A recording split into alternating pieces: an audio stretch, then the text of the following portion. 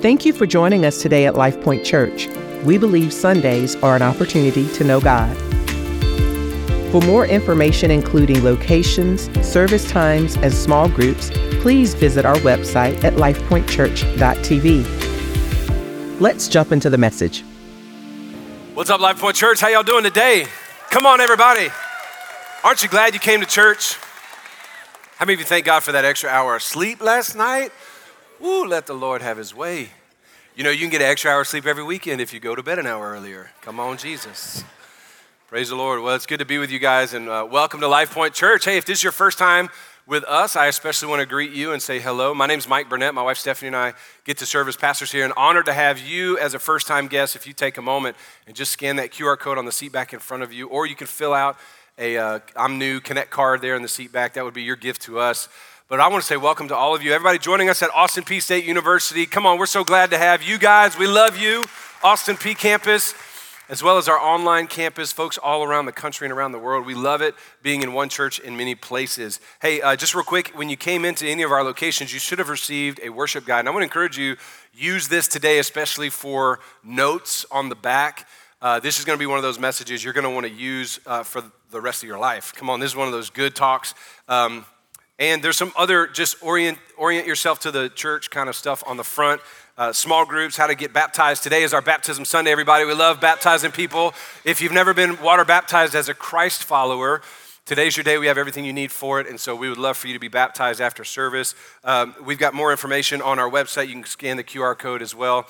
And I do want to highlight our mom's room. It's getting a ton of use. And let me just encourage you, if you bring your little kids in the service, that's great. We love having kids here. We never tell kids not to come in the room. However, if they start getting loud, fussy, or just can't stop amen in the preacher, we would love for you to use our mom's room. And on behalf of everyone around you, that would be a help. And you'll be able to discern when, either by your good parenting or the judgmental eyes of your neighbors. Just follow the leading of that. Hey, thank you for being a generous church. I just want to give you a thanks and also an update. But as always, thanks for being a generous church. We are a church that believes in and practice not only corporately, but it starts with you individually. We believe in tithing. The scripture teaches us we bring our first 10% to the Lord, and we bring it through his house. If this is your church, I want to encourage you to be a faithful and disciplined tither to the Lord. And as the Lord gives to you, bring the first tenth to God and let it be an act of worship and an act of thanks to God. Throughout Scripture, we see tithing is God's plan that the Lord put in place for believers to make provision for ministry, to do ministry for others. It's also through our collective faithfulness to tithing that we build tabernacles and temples and buildings and churches in the New Testament. We provide ministry to families. It's also how we extend our hand beyond our church. Listen, our goal is not to just give to this place. We want to be a blessing beyond this place. Can I hear an amen, everybody? This is why we partner with ministries that are doing works of compassion. We're so excited with our partnership with the local jail, with YAPAC Outreach, Hope Pregnancy Center. Every time you give, you're doing those same things. Every time you bring a tithe and give, you're helping build the church, provide ministry for not only families here, but families outside of here. And your giving extends the hands of your church to do amazing works of compassion, not just in Clarksville, but around the world. Thank you so much. I do want to give you guys a quick update about our new Tiny Town Road building. How many of you excited to know we're building a church on Tiny Town Road, everybody? Just an update for you on that. We have gotten all of our zoning and all of our planning, our plans approved through the Planning Commission. Come on, Jesus. Now we are applying right now for our building permits, and it is a hope. Please don't be mad if it doesn't. I'm a pastor, visionary, evangelistic enterprise, so I'm going to say, and I'm ready. But, you know, with building, it could always be, but wait. But my hope is we're going to break ground before the end of this year and start building our building. In fact, that's probably going to happen in December. Man, I'm so excited for the thousands of people that will have a healthy, life-giving church, and we are adding to the other healthy, life-giving churches throughout this city. How many of you know we cannot build enough buildings and churches to reach this community? Amen. Well, 6 months ago, we began officially and launched our Forward campaign. This is our capital campaign. It's a 3-year plan, really to raise all the money that we need for our new building. It's a big project. It's a big program. It's an $18 million building program, and a lot of that's due to the inflated cost of everything at the time that God called us to build it. But how many of you know God is not bound by inflation, and he knew what he was doing when he asked us to do this? But here's what he's asked all of us. I believe everyone in our church gets to be a part of helping make this happen. So I want to ask you, we've had about 450 to 480 families join our Forward campaign, this 3-year program to fund our new building. And I want to invite the other 2,000 families that are a part of our church to join our Forward campaign, do something over these next 3 years and join in this process. Listen, it will cost you something to build a church for other people. It may be a church building that you never even attend. But how many of you know we serve a God and we do stuff all around the world for places we never go? And I want to invite all of you to join our Forward campaign. You can scan the QR code on the seat back in front of you and follow the link for our Forward campaign. It's an exciting time to build God's church. Thank you for being a part of it. Let's all do this thing together. Amen, everyone? Hey, today I'm very excited to start a 4-week series walking through the Book of Ruth. Since you brought your Bibles, go ahead and turn with me to Ruth Chapter 1. If you're not familiar with Ruth, it's the 8th chapter of your Bible, so go to the left and go 8 books in, not 8th chapter, 8th book of your Bible. And it's only 4 chapters. It's actually jam-packed with a lot of great stuff. And we're going to teach through this entire series in 4 weeks. I'm excited about this series for a number of reasons. Every week will be 1 chapter, so you can plan ahead. And I want you to read this book this week a couple times. Get familiar with the Book of Ruth and start underlining and making notes and put question marks where you have questions. But I'm excited about this series for a couple reasons. I think it's really good to speak to us as a church for where we are and where we're headed and how we want to be a church in our community. But also, I'm very excited that my wife is going to preach one of the messages in this series. Now listen, she preaches at me all the time. So I just feel like it's time for you guys to get a little dose of what I've been dealing with for 20-something years. Honestly, Stephanie's excited to preach in this series. And it's a great text. It's a great story of God. It's a great story of God's direction. Ruth is a story of how God intervenes through painful circumstances, about his plan of redemption and God's faithfulness through painful times and low times and high times. I've titled today's message, God Will Be With You Through Pain. I just want to tell you on the front end that today's message may feel a little heavy-weighted. And I didn't write the Bible, I'm just preaching it. And the content of chapter 1, it has some heaviness to it. So I decided, since it's going to be a little heavy, I put a suit on for you guys. So some of you are asking if everything's okay with me. I'm fine. I'm just an adult, and I own suits. So anyway, it's pretty rare. But no, truthfully, it's a heavy message. And so I just want you right now, just take a deep breath and go, okay, here we go. Let me ask you on the front end, how many of you can be honest, and I don't need you to move or whatever, just maybe tip your hand up and say, man, I'm just kind of going through some stuff right now, and I need to see the Lord's provision. I need to see the Lord's hand on my life. You got something going on? Yeah, come on. All right. All the rest of you liars, if you're not, you will be soon enough. Just give it a month. You know, family holidays are coming, so there's that. While you turn to Ruth 1, let me just ask you let me say something to you honestly. And it may feel heavy, but I just think it's the nature of the tone of the message today. Sometimes life can just be painful. It can be the unexpected death of a loved one, the loss of a long-time relationship. Your kid got sick and a new diagnosis. It could be the pain of war and conflict. I mean, every time I turn on the news right now, I feel like my eyebrows go heavy, and I want to pray. I'm watching what's happening in Israel, and I'm sad, I'm mad. It's just terrible. On all sides, it's terrible. All of us want to take sides on that issue, by the way. Just take sides with the wounded and the grieving, and just stay in the place of compassion over winning some Facebook argument, right? It's terrible. It could be pain of war and conflict, disease, job loss, so many things. As followers of Jesus, we are not immune to painful times. I don't know if you've grown up believing, like, if I give my life to Jesus, he'll make all my life easy. He'll make all my wildest dreams come true. Problem is, that's just never something Jesus said.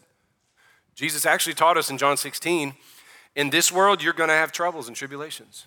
He said, in other words, it's going to be hard. Just like in John 17, he's praying for his disciples, and he actually tells the Father in his prayer, he said, I'm not praying to remove them from this world, but that they would be in this world, and they would be different in this world, and that they would endure this world, and that they would be a light in this world. Jesus never promised that we would be without pain. We live in a fallen world with sin and sinful people and disease and despair and tornadoes and cats. We live in a world of pain on many levels. Jesus would say in John 16, in this world we'll have trouble, but take heart. Here's what he says, be encouraged. I've overcome this world. And here's what Jesus is telling us there. Because we belong to him, we belong to the one that's overcome it all. And it's not that we belong to him, so now we found a way out of trouble. Watch this. But because we belong to Jesus, we've found a way through the trouble, and it's with him. So I just need to set the tone of that. Like, our life is painful. World can be hard. Most of you, if you're honest, you probably have more good days than bad, but how many of you know the bad days, just you remember them longer, right, everybody? So how do you respond when your life is tragic? How do you respond when life brings major pain? Not the movie, good movie, but brings issues into your life. Some folks say there's really 3 responses, right? Fight, flight, freeze. Some of us, when life is painful, we run.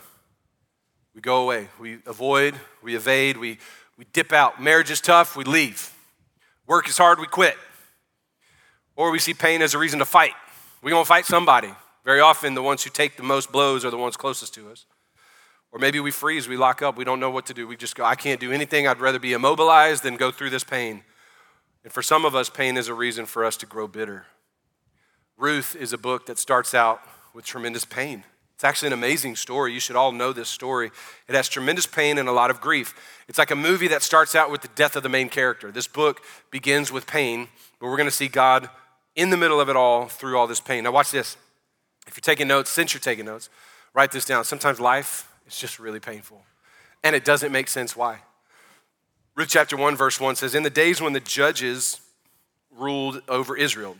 If you're not familiar with kind of the big overarching story of the timeline of God's people, in the first 5 books of the Bible, we've got God wanting to be the king of his people. We kind of blew that in the Garden of Eden. Then God's trying to redeem through the law and through Moses. And he's saying, I'm in charge. I'll be the king.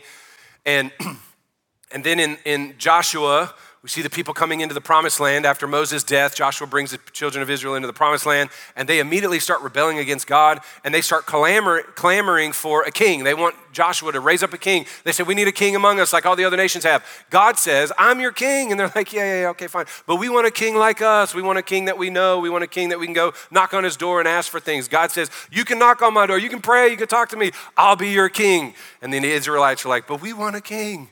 So God's like, I'm not giving you a king. He gives them judges. And the judges are assigned, so we're now, after Deuteronomy, we've gone through Joshua, now judges. The judges are these men and women leading the nation of Israel, and they're holding the people accountable to the law of God. So they would be the one to judge over the nation and to judge when they're violating the law or they're doing the word of God rightly. And the Bible's really interesting in the book of Judges. As you read through it, there's a number of judges throughout that book. And it says every time a righteous judge raised up, then the whole nation served God. But every time an unrighteous judge was in charge, how many of you know when unrighteous run a nation, or then it says the whole nation abandoned God? So this system is not working. They needed a king and they needed God. They rejected God's kingship. Hello, humans, that's what we all do. And so then God gives them judges. How many of you know judgmental people are not our favorite either? But in the time when judges are ruling, this is the time of Ruth. It says there was a famine in the land. Now there's bad news. We have no reason to know why the famine. Was it a curse of God? Was it something to do with just, who knows? In the days when the judges ruled, there was a famine in the land of Israel. And there was a man of Bethlehem in Judah who went to sojourn in the country of Moab. Moab is a neighboring country. These are enemies of Israel. But this man goes to Moab because, hey, bad days have hit Israel. What does he do? Flight. Remember I said fight, flight, freeze? This man decides to take his family and go to Moab. So they leave Bethlehem in Judah, and he goes to sojourn in the country of Moab, he and his wife, and he had 2 sons. Now we have their names. The name of the man was Elimelech. That's fun to say, isn't it?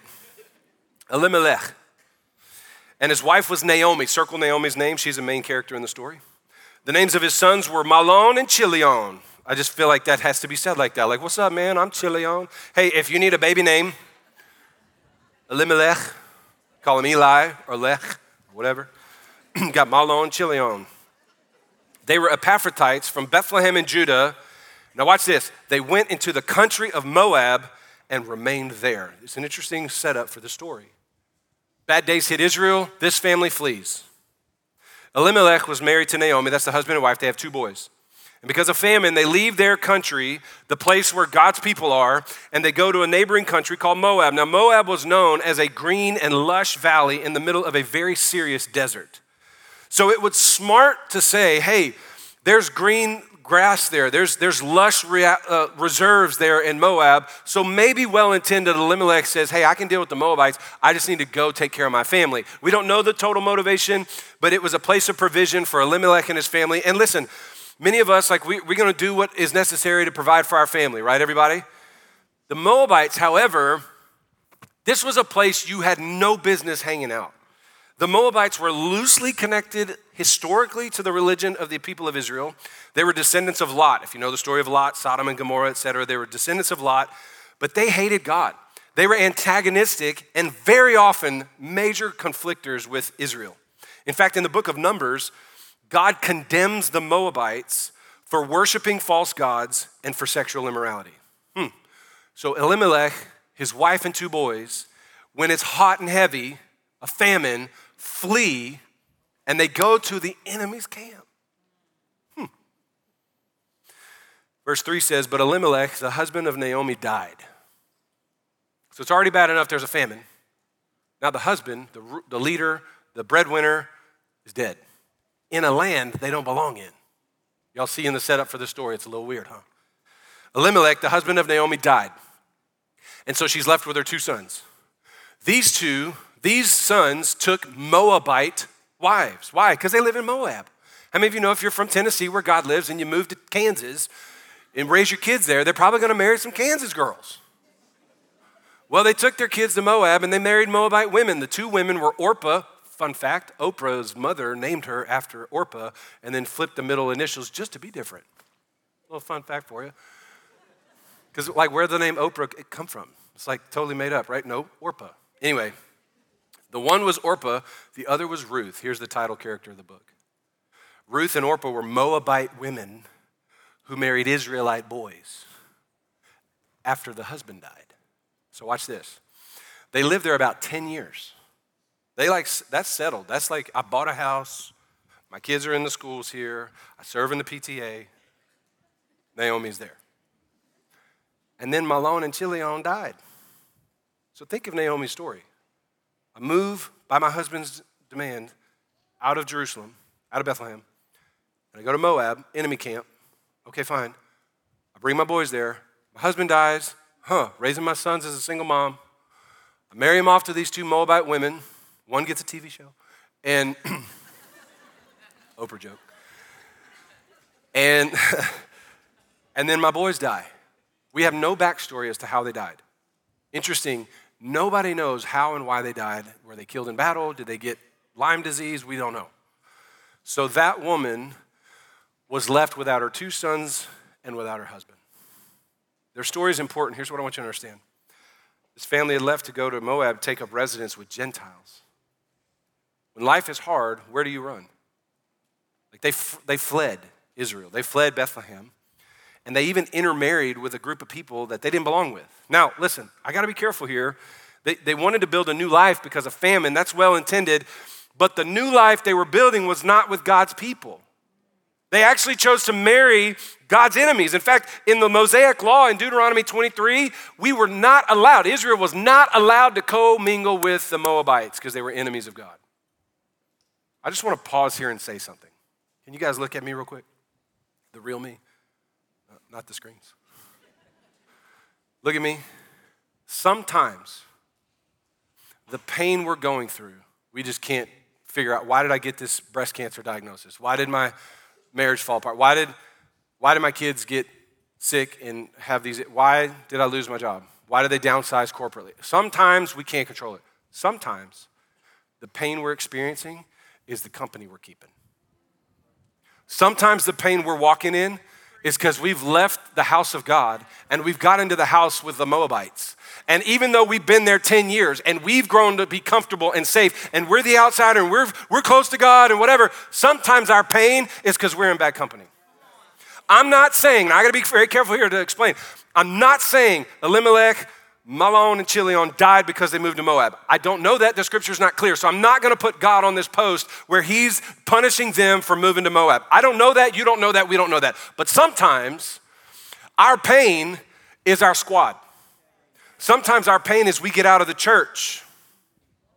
Sometimes our pain is we just go 50-50. We're 60-40 in with the church, and we're doing life with people in Moab that are enemies of God with sexual immorality and antagonism towards God, and they don't love the God we love. And sometimes our pain is we move out of the place because it's hard with God's people sometimes. And at Bethlehem, there was a famine. And man, I got to provide for my kids. And they don't have all the ministries that I need in my church for my kids. So I'm going to go find another place for my family. And sometimes we get out when it's hard with God. I'd rather it be hard with God than hard away from God. And I'm telling you, some of us, our pain is because we've gotten away from God's people. I'm not saying that's why Elimelech, Mahlon, and Chilion died. We don't know. Some of us, we've brought pain into our own lives. Moab was not a destination city for God's people. Embracing their way of life was not something God would have wanted, so much so it's a group he condemned in Deuteronomy 23. It would be better to stay put through hard times in the place where God and his people are than to move out because he got a little, let me tell you something, we're trying to raise a lot of money right now to build a new church. It's a hard time at Life Point Church. It's a hard time to be here. I'd rather stay put through this thing and be in this thing until we build that new thing and get it all paid off and launch that thing and reach more people. I'd rather stay put. We've had some people say, hey, I'm going to dip out during the fast because I don't like it when it's fast time and it's cold and it's hard and I'm hungry and I don't want to do it. So I'm going to dip out for 3 months, 3 weeks.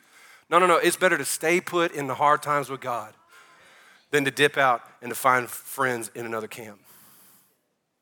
Naomi and her husband, here's what we know. We believe they loved God, but he still died. Those boys, we have no reason to believe they didn't love God. They loved their Moabite women. Maybe they thought I'm missionary dating. Some of y'all need to stop missionary dating. In fact, all of you, if that's your role, stop it. They should have never married these women because they should have never left Bethlehem. It was painful. Sometimes pain's unavoidable, but sometimes it's because we get out of God's plan. Listen, I wish I can give you a straight answer as to why life is hard. There's a philosophical paradigm we deal with in the theological studying world. It's called a theodicy. Why does God allow bad things to happen to good people? Let me tell you why. Because we live in a fallen, broken world with sin and pain. And sometimes it's my sin. Sometimes it's the sin of others. I'll never forget when I was dating Stephanie in November of 2001, October of 2001, I go to Ohio to ask her dad to marry her. Fellas, hey, you better man up and ask her dad first. You know what I'm saying, everybody? Said from a dad with daughters, all right? And I go up there to meet with her dad, and we're friends and all this stuff, and I want to ask for her hand in marriage. And the grandfather comes in. First time I got to meet Grandpa Peffley. The first thing he says to me was, I love you. First thing he ever said to me, I love you. And he said, if you're going to marry my granddaughter, you need to tell her that every day for the rest of her life. And I get the permission, and there's a photo of me and Grandpa Peffley sitting on a couch getting to know each other. And I was really excited to get to know this guy. We left to go back to college at UT. And about 2 weeks later, we got a phone call that somebody ran a stop sign. And Peff T-boned him, severed his spine, and killed him. Sometimes the sin of others makes life really painful and unfair. We live in a fallen, broken world. I never got to spend time with Grandpa Peffley. I'm so thankful. The first thing he ever told me was he loved me. We don't have answers to all of these whys. We don't know the why. We just know that it's hard.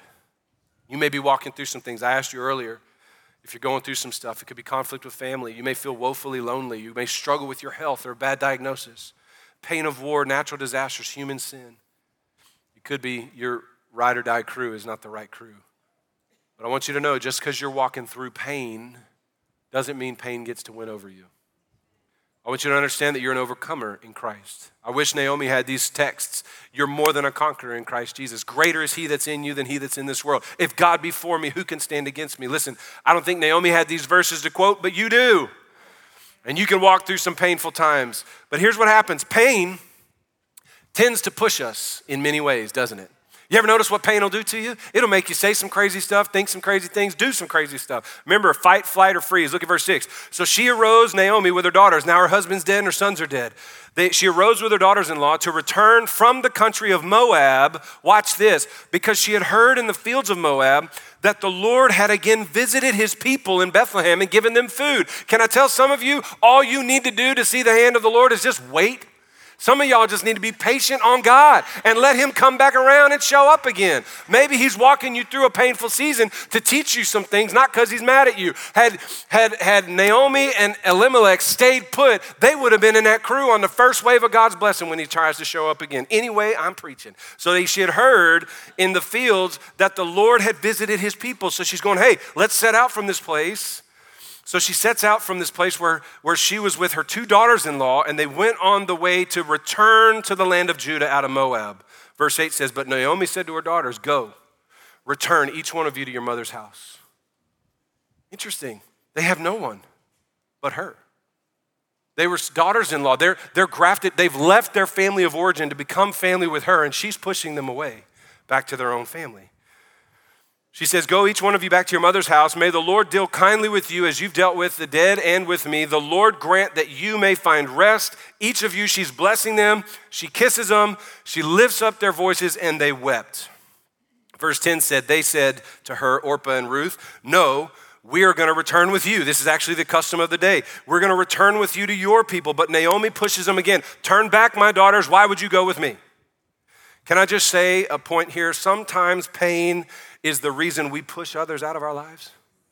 This is what Naomi's doing. The only family she has. We see no grandchildren. We see no siblings, no cousins in them. We see her 2 daughters-in-law. And when life is hard and life is painful, she's pushing people out of her life. And some of us, that's what we do. Pain is a reason we push others away.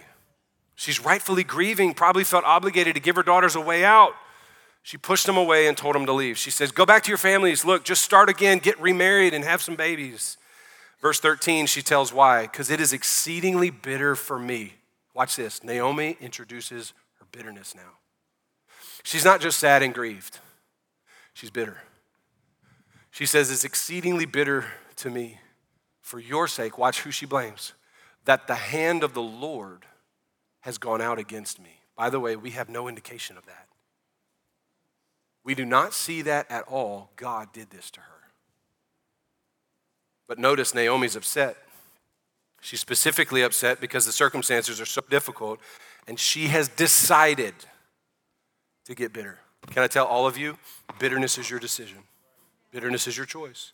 Years ago, I was talking to a pastor friend of mine, Randy Carter, who told me I was walking through some pain and some things that had happened.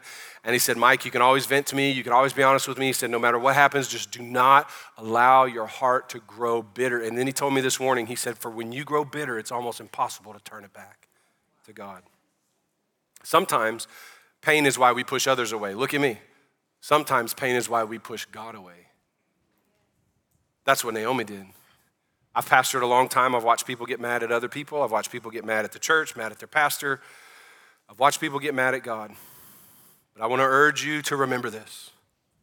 Even though you walk through the valley of the shadow of death, God is with you. I don't care what you're going through. You need to decide now, no matter what I face, I will not push God away. Decide today. I will not become bitter. That means I'm closed off. She says, my bitterness, the Lord's hand is against me. No matter what happens, you might grieve. It may be hard. It may be a long season of pain. But you decide to not grow bitter. It is way harder to come back to God when you've been bitter at him for so long. Verse 14 says they lifted up their voices and they wept again. And this time Orpah kissed her mom and dipped. But Ruth clung to her. This is why Ruth becomes a hero in this story. Naomi says, see, your sister-in-law has gone back to her people and even to her gods, which shows you the Moabites didn't worship God. She says to Ruth, your sister's left and she's gone back to her people and her gods. You should return with her. And Ruth says, do not urge me again to leave you or to return from following you. Watch her promise. For where you go, I'm going. Where you lodge, I'm going to lodge. Your people shall be my people. Your God will be my God. Where you die, I will die, and there will I be buried. May the Lord do so to me and more, if anything but death separates me from you. And when Naomi saw Ruth was determined, she didn't say anything else. Can I tell you something? What's interesting for me is that for Naomi, when life was hard, she pushed others out, she pushed God away, she chose bitterness, and she was insistent to be alone in her misery, to be a bitter woman for the rest of her life. But Ruth insisted that when Naomi was in pain, You may push others out, you may push God out, but Ruth said, I'm pushing myself towards you. I'm coming into your life. I'm not gonna let you do this on your own. Listen, I wanna be the type of church, I wanna be the type of people that makes the decision. We're gonna rush in when people are going through pain. When a marriage collapses, I'm on your front porch. When the diagnosis is terrible, I'm coming to the hospital room. When the husband goes to war, I'm bringing you a casserole. Praise God. You may be tempted to push some folks out of your life and get bitter at God. But I want to be a people like Ruth, who says, when my friend's in prison, I'm coming to visit. When my friends are hungry, when there's some homelessness in this city, we're rushing in.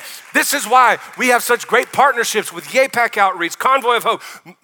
The Hope Pregnancy Center finds 15 and 16-year-old girls who find themselves pregnant, and when a lot of church folks want to push them out, we run in and we go, no, we're with you, girl. We're going to celebrate you. We're going to dedicate that baby in front of everybody, and we're going to celebrate. Look what the Lord can do to turn a life around.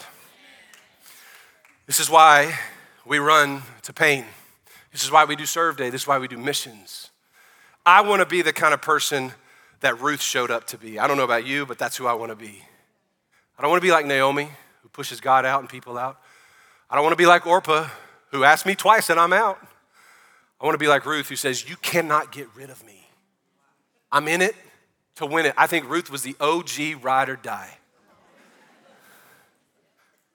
And Naomi had to get to the point where she's like, fine, I won't argue with you anymore.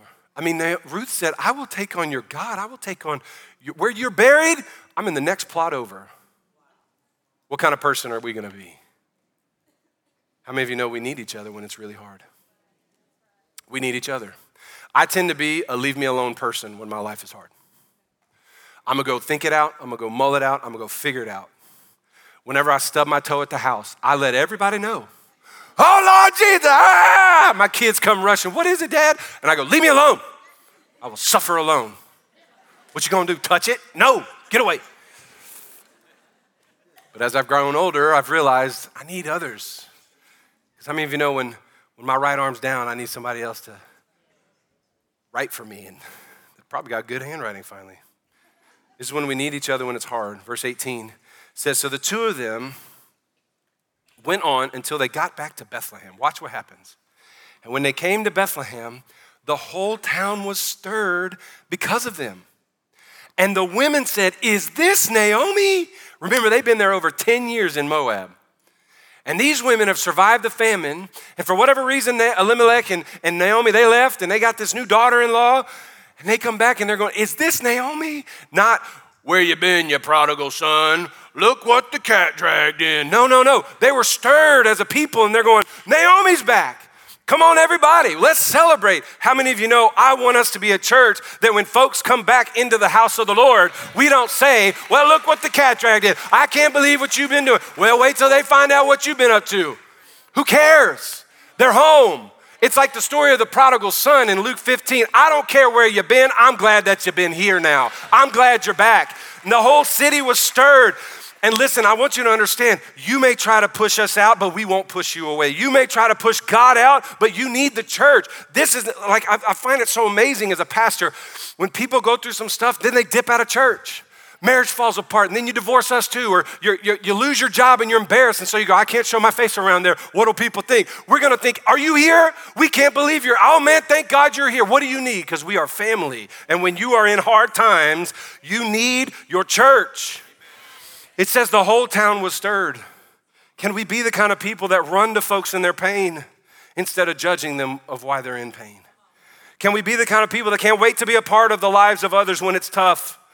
Man, I'm gonna say a prayer. I'm gonna let you spend the night with us. I'm gonna bring you a lasagna for the love of God. Man, we're gonna sit on that porch with a whole half gallon of Rocky Road Bluebell ice cream, and we're just gonna go and we're gonna talk about it. We're gonna pray. We're gonna keep eating. Gonna have chocolate running down our face. I want us to be that kind of people. This is why everybody at Life Point needs to be a part of a small group. This is the beauty of small groups. Let me tell you something. Every time my life is hit hell head on, I know without a shadow of a doubt, I can look at my small group and say, hey, I'm going through some things and I need some prayer.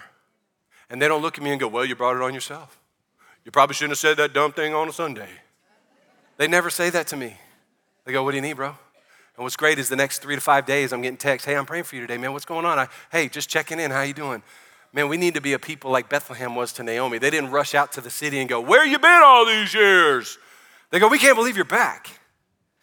She brings her new daughter. Watch Naomi. She's still mad. Watch this. She says to them as they respond, is this Naomi? She goes, don't call me Naomi. Call me Mara, which is the Hebrew word for bitter. Can you imagine? Don't call me Mike. Call me Bitter Bill. And that's how she responds when they're like, let's throw a party. Naomi's back. Don't call me Naomi. Don't throw me no party. I just need, call me Mara.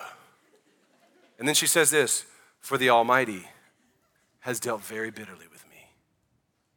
I went away full, and the Lord has brought me back. Interesting she said that. The Lord has brought me back empty. Why call me Naomi when the Lord has testified against me and the Lord has brought calamity upon me? Can I just ask us to be objective for a second? That never happened. God's not dealt bitterly with her. Do you see that in the text? Have y'all seen that when I read this? And then one day God was mad and decided, smite you. What's interesting about this whole book, it's one of the only books in the Bible where God doesn't speak. It never says, thus says the Lord. Ruth, I'm going to kick your face in. I'm going to deal with you bitterly. Though God never speaks, he's constantly moving. She even says, the Lord brought me back after dealing bitterly with me. Can I just tell you something? You might think God's against you. That don't make it true. You might think the Lord's dealt bitterly with you. That doesn't mean it's right. You may blame God for your family falling apart or your dad walking out on your family. You may blame God for your kid's diagnosis that took her life. That doesn't make it true. And Naomi said things out of feelings and not out of faith. And she said it out of her bitterness and not out of truth. And you, listen, God can take your anger. He can take your bitterness. Pain's coming. You might be in some pain right now. You might want to push God away, blame others. When the church is trying to wrap around you, you may say, hey, don't touch me, don't touch me, don't talk to me, just let me be. That don't make it right. Don't make it true. Finally, I want you to understand this. I'm going to close this down in 1 minute because I want to pray for you. God's not absent in your pain. Though the Lord never speaks in the book of Ruth, he's very busy. Verse 22, I was shocked when I saw this in the text. Makes me emotional to see this. Verse 22, so Naomi returned to Bethlehem, and Ruth the Moabite, her daughter-in-law, with her, from the country of Moab, the enemies of God. Watch this. They came to Bethlehem at the beginning of barley harvest. How many of you know God doesn't waste words in the Bible? There's a reason God wanted that picture in this story. They came back at a time of barley harvest. Naomi and Ruth are widows, which means they are now wards of the state. They are fully dependent because in this culture, if you're a widow, you can't work, you can't run your own home, you don't own land. The husbands did in this culture. And all of a sudden, they're both widowed and they have no means of providing for themselves. And the story says God brought them back at a time of barley harvest. In the law, there was a provision for widows, orphans, and foreigners that every season of harvest, you leave the edges of your field unharvested so that widows, orphans, and foreigners could fill their pantries with the edges of your fields. And the Lord brought them back at a time where they could fill their cupboards on day one. The Lord brought them back at a time where they're mad. She's mad at God. He's dealt bitterly with me. And let me tell you something, church. You might be bitter with God. He is never bitter with you. You may feel like the Lord's abandoned you and you don't see the hand of God providing for you. That doesn't mean he's not working. He brought them back at a time where their full provision would be made known for them, but that they were welcomed home by the people and they literally could fill their bags to overflowing with the edges. Look at me. This is why We plant churches, and this campus pays for it with our margins of our money so that thousands of people can come and glean off the edges of our fields so they can come to know Jesus. This is why we give to YAPAC, because what you have left over is gonna be all the provision that a foster family needs or a homeless family needs, because God has a system in place. You may feel like he's abandoned you, but he will come through for you because he is a good God, and you can grow as bitter as you want. He'll never grow bitter at you. You can get as mad or as angry and reject him and push him away, but he will subtly, without your permission and sometimes without you noticing, make a way for you to have your needs met. How many of you know this is why we serve a good God? You may have hard times going in your life right now, but I'm telling you, God is seeing you. He's for you. He's watching over you. He's going to use your church to come around you, to bless you, to care for you. Could you stand across this room and watching in any other location? Come on, stand to your feet with me. I'll never forget when my wife and I lost everything in a fire. We'd been married 2 years, and we lost it because of somebody else cooking dope in their apartment, blew up the entire building, and everything was lost for everybody. 24 apartments gone. I didn't do that. I was a pastor at a church. I'm working for God, and I lose everything in a fire. It's one of these stories. Lord, I didn't ask for this. And I'm in like go repair mode, fix mode, and I'm like trying to build a life with my wife again. We owned nothing but the clothes that we were wearing, which were not very flattering PJs, everybody. And I'm working really hard to put my life back together, and I'm not noticing people come by dropping off envelopes. Here's $500 bills. Here's $800. Here's a whole bunch of clothes for you, Mike. Hey, Steph, I'm gonna take you on a shopping spree. And I'm like, man, we gotta build this whole thing. And I'm overlooking the little ways that God provided through his church. By the way, it was interesting. They took her on shopping sprees. They gave me their old bags of garbage clothes from the attic, moth holes. They're like, I ain't worn, this is my old hunting clothes, bro. I don't even fit me. You have at them. Whatever. It took me a while to see the Lord's provision maybe was incremental at times, like just a couple handfuls of barley. But it was through the church that God provided for us, where 4 months later, we're in a brand new house with the 20% down payment given to us by church people. We had all new furniture, all new clothes sent me, and pantries full of everything. And when it started as a tragedy, I couldn't help see anything but the tragedy. I just want you to see before the end, God is working in your pain. And I want us to be a people like Ruth who run to it. We commit to you as your church. We're gonna run to you and help you. Get on a prayer call, get on with our care team, get in with a pastor, go to a small group. Let your church come around you when it's painful. And let the Lord prove himself to you. Amen, everyone? Would you lift your hands in prayer as our prayer team comes to the front of the room? God, we love you. We choose today to trust your word. We're not gonna push others away. We're not gonna push God away. We're not gonna grow bitter. We're gonna see the church as your provision and your family to come around us. And God, we choose today, like Ruth, to be a people who run into the fire when people are in need. We're gonna be a people like Ruth who press in and say, I'm not gonna leave you in your pain. And we're gonna be the people that, God, you've called us to be as a church. We thank you, Lord, that you're a provider, you're a giver, you're a good God. We may grow bitter and harsh, but God, you never do. And I pray that we would see, Lord God, the hand of the Lord. You never forsake the righteous, your people. Could you pray this with me around the room? I got to close this service. I'm sorry. If you need prayer, come get it at the end. But listen, especially if you raise your hand early and you say, I'm going through some things, I'm going through some pain. I want everybody to pray this together, but this is really for you especially. Come on, pray this with me. Say, God, I believe in you. I believe that you love me forever. I believe you're my provider. You're my hope. You're my restoration. You are my God. As hard as this world may be, you are still a good God. You're walking with me.